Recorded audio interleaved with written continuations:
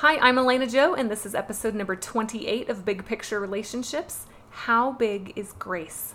Now, you might think of grace as just a Christian religious word. We'll talk a little bit about that. But today I'm going to talk about grace on this big, grander scale. There are lots of situations where we have differing lifestyles, differing opinions, different ways of life, different standards. People get heated about those and really concerned. And today I just hope that we can increase our understanding of the ability to trust that grace does not need to put things into finite boxes, that we can better understand here and now. So jump in with me and let's talk about how we can increase in trusting the bigger, higher cosmic grace and being more gracious ourselves as we connect with other people. You'll see more what I mean in a minute. Let's get to it. This is Big Picture Relationships with Elena Jo, a therapist sharing insights, ideas, and real-life pep talks that encourage you to expand your perspective, maybe shift some behaviors, and make the most of real-life relationships so you can live a happy life right now. The other day at lunchtime, I was talking with a few of the boys in my program, a few of my teenagers sitting around at lunch. They're really cool guys to hang out with. And we were talking about a universal income. If you're not familiar with that, there's this idea that if everybody works to the best of their ability and we're all paid the same living wage, things would be pretty equal. And don't worry, I'm not going to wax all socialist on you, but I really kind of like this idea. So we were sitting around talking about the benefits of it. I know that it has lots of flaws, so don't worry, I'm not going to debate this with you. But let's just think about some of the pros for a second. It really offers some fairness of life opportunities and the same right to a good level of living for a wider variety of people. It doesn't matter what the genetic lottery somebody is born with. Let's take me. I was born to parents with great IQs, so I'm lucky to have an IQ that doesn't limit me. I don't have mental health or disability that get in the way.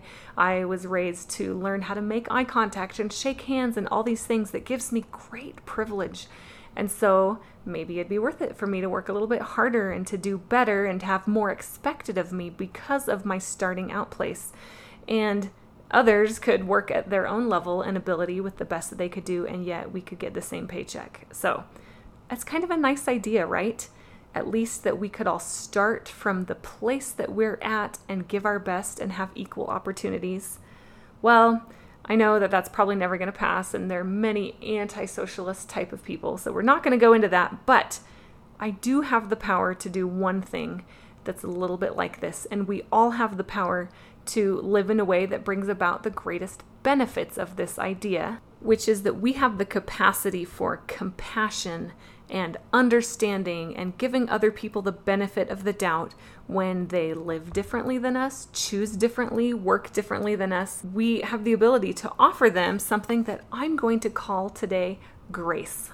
Now, I know grace is typically a Christian word. You're probably thinking of it as, a Christian thing. But let me give you a different definition of grace. In the Merriam-Webster dictionary, it talks about a number of different definitions, but I picked out a few. So grace could be the disposition to act in an instance of kindness, courtesy, or clemency, which is like mercy. Clemency is offering somebody some mercy. Grace can also be a temporary exemption. So let's look at what exemption means. To exempt somebody is to free or release them from some requirement to which others are subject. So in other words, we could look at grace as offering a release from a requirement that other people may be held to. Now, grace is this great equalizing power. We can look at it a couple different ways. Now, grace as this great equalizing power, as this warm, fuzzy idea that fills in all the cracks and makes things right. Now, sometimes that can come from a redemptive power, a religious persona, such as a savior in the Christian tradition. Some may look at the universe or this great guiding principle or Mother Earth as full of benevolence and grace and the ability to bring things into alignment and make things right. Others may think of grace here just as charity, compassion, mercy. And today I'm going to talk about how, yes, we can think of that as either a divine being or the great cosmos having in our favor, but also the grace and the compassion that we can have for each other. So how big is that power? Here in this first section, we're really going to talk about divine grace. And when I say divine grace, you can think of that as from God, as from your higher power. You can think of that from the universe, from this greater kind of upper story, this greater purpose to which you ascribe. How big is that power? How limited is that power? How big can that grace be to make things right in the end, even if it's in a way that seems impossible to you? Let me give you a story before I wax any more abstract here. We have the cutest nanny that has helped out my family for a couple of years, and my kids all adore her, and she wants to be a nurse. And she's planned everything since the end of high school to figure out how to get into nursing school and taken jobs and prerequisites and all these awesome things to work toward her nursing degree. Well, she's the type of girl that has gone over the charts and the requirements and has spreadsheets and classes, and this semester was so important to her, and there is one particular class that she needed that everything else hinged on. And every time I've talked to her, she's worried about it, and she had to go to like quadruple the amount of classes here in this first week of school just in case there was an opening in one of these classes that she needed to get into because they were all full. And she was honestly working herself into anxiety attacks over trying to get into this one class because she could only see a couple of different ways that she had to accomplish this schedule to get her closer to her end goal. Well, finally, she went in and visited with a wise counselor at her college who looked at her spreadsheets and all her chicken scratches and trying to figure this out and said, "Oh, honey, you don't even need that class. Let me show you a couple of different ways that you could do this." Now, imagine the relief figuring out that there were other ways she had not even thought of to accomplish this thing that she needed to do. She was so concerned with figuring out the couple of ways that made sense to her that it didn't even dawn on her that there might be creative alternatives to making this happen. How often do we, in our limited focus, think that there's only one or two or just a handful of ways, right or wrong, to get things done? When in this view of grace, of this divine cosmic grace, there might be other answers. Is grace big enough to make room for diverse lifestyles or diverse opinions that you might disagree with or think are wrong for you? But is grace big enough to somehow make it all right for somebody else in ways you can't even think of? Is grace big enough to take care of our LGBTQ friends who live better and happier lives in their truth instead of trying to fit into a mold that many, many people think should be one way or the other? Is grace big enough to let some people live outside the lines of your political party or your religion or a way of life that you think is pretty rigid and still call themselves a part of it? Is grace big enough to let people leave a way of life or a religion that you know in your heart to be the truth and the best way? Is grace big enough to somehow equalize that it might be the right thing for that person? Because you see, my friends, we get so hung up on who's right and wrong, which path is the right or the wrong way to go, the way to do things. Even in those handful of examples I just barely gave, some of you are at the point that you can imagine that grace is enough to cover up the errors of somebody erring from something that you don't think to be true. But I'm asking you to think even bigger than that, because I'm asking you to think beyond right or wrong. Is it possible that there's power out there to give answers and creative explanations and creative solutions that you haven't even thought of yet? Much like my nanny figuring out her schedule with somebody who was bigger and wiser. How big is the grace of your higher power, the great divine or universal power and truth to open your eyes, to open ways that you don't even comprehend? Because I'd like to posit today that grace is bigger than we can even comprehend. I think that us trying to understand the options available and right and wrong available to us is like trying to explain the entire digestive process to a 6-month-old.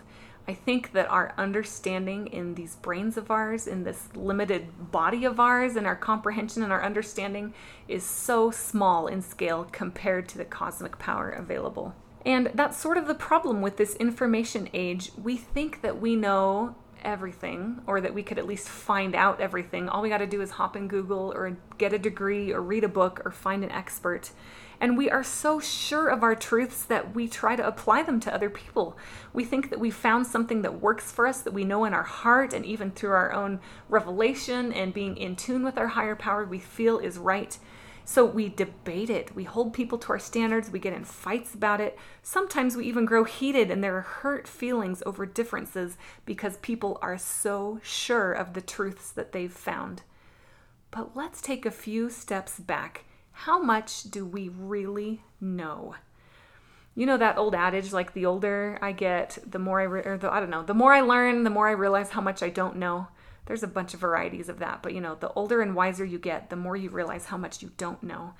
I can't even tell you the amount of things I don't know. I can't even tell you how my voice gets inside this microphone, through these wires, into my laptop, across the magic of the internet, to your player or earpods. Like, how is this happening? I know there's science to it, but I don't understand it. I could never explain it to somebody.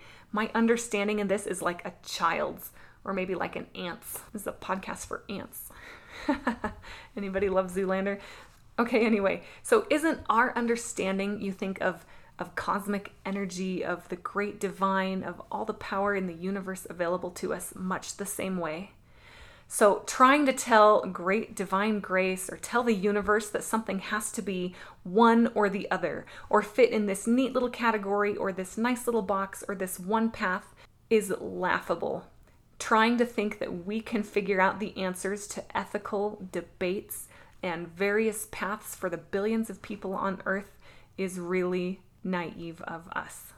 It would be like me telling my vocal cords how to work, telling my microphone what to do, trying to boss around my computer and tell the internet how to get this message to you. It's ridiculous because I know nothing compared to the overwhelming scale of things that are actually going on.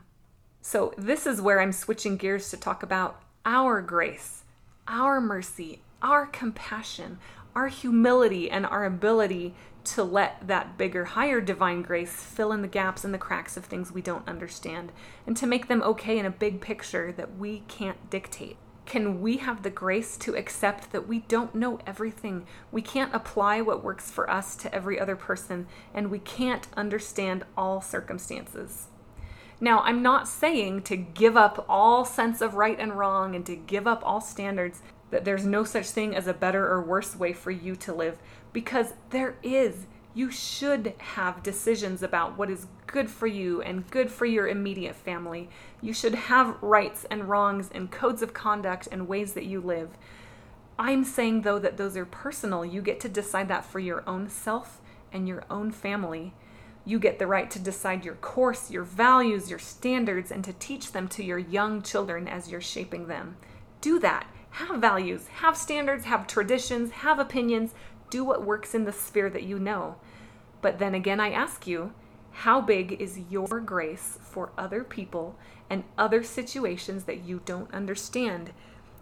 And I want to push you a little bit to say that even if you think you understand them, how graceful are you in admitting that even your siblings or your spouses, your partners, even your older kids have a right to their own unique experience of things that might be a little bit different than you? Now, I'm waxing really abstract. Let me apply this to a situation. Are you ready? A really good friend of mine was telling me just today about some of his boys. This friend of mine holds his religion very dear. He has a position of leadership and of teaching in his religion. And he has one son who did everything right and followed that church path and served a church mission. And it was a big, proud experience for his son to come home, and a very, very spiritual, moving experience to have a son successfully complete service in his church. And he has another son who took a very different path and was a very creative, outside-the-box kind of kid. And my friend told me today, with tears in his eyes, that the experience of watching this son graduate boot camp was as moving and as powerful a spiritual experience as watching his other son complete a mission. This friend of mine is the very example of trusting in that higher grace to somehow make that path okay, and that course the right thing for his son. And also, he is an example to us of having the personal grace to offer that to his son, to be gracious and to be proud and successful of a path that might be different than he himself would choose, but he's gracious enough to acknowledge that there is more than one way to do things, and every person is an individual, and there's this bigger, greater grace power to make things right. So is it possible that you, not understanding another person's sexuality, can hold your own value about whatever you think sexuality should be, what marriage should be, but still love and support another person doing what works for them, and trust grace to make it all okay somehow? And no, remember, I don't mean grace that means that they're wrong and God's grace will need to make it right for them, but that there might be some other creative answer and explanation we don't even grasp right now that makes both of you right in the higher sense. Is it possible to love your religion and to devote your life path to it, trusting that grace makes things right for others who have their own reasons for leaving? I know so many people who are wounded, rejected, and have valid stories and traumas or reasons that church is a painful place or an invalidating place or an uncomfortable place to be. And I know some churchgoers have ideas and answers for how to quote unquote fix that. But again, I'm asking, is your graciousness big enough to accept that the divine, universal, higher cosmic grace might be finding a more creative way to make their path okay? Now, let me flip this. Is it possible to those of you who may have left organized religion, who are kind of getting that pushback from family and friends who think you should be there, do you have the grace to acknowledge that some people can really find that church path true and validating, and that their experience is very different than yours? Do you have the grace to acknowledge that that might be best for them, and it can be a beautiful and sacred experience for them, even if you disagree with it, and even feel like it might be healthy for them? Next one. It is okay to hold standards of living, make decisions for yourself, but can you accept that others might be different than you, even if they're part of your group or your church membership? So ready? I'm going to push some of you. I know many people who reach the same baseline level of mood or happiness or anxiety that, for example, I'll use myself here, that I feel every day. Many people who are a little bit anxious, a little bit depressed, come up to my normal baseline when they've had a couple of drinks or perhaps a small amount of marijuana in them. Does that make them wrong? Let me tell you an anonymous story. A friend of mine talked about a client of theirs who actually works at their church's head office, like church headquarters, who has this code of conduct against, drugs and all that. And this person has such great anxiety that every night they take a couple of hits from a joint of marijuana. That is the only way that this person can cope with their anxiety. They've tried many anti-anxiety medications with horrible side effects, and the best thing that works for them is marijuana in a state here where it's not legal, and the church has a strict and a renewed strict code of conduct against it. Is that person wrong? And before you answer that, it's a trick question, because we can answer that for ourselves. I, myself, Elena, I don't struggle with that. So for me to take a hit from a joint every night would be wrong in my code of conduct. I don't need that. It doesn't operate in me the same way.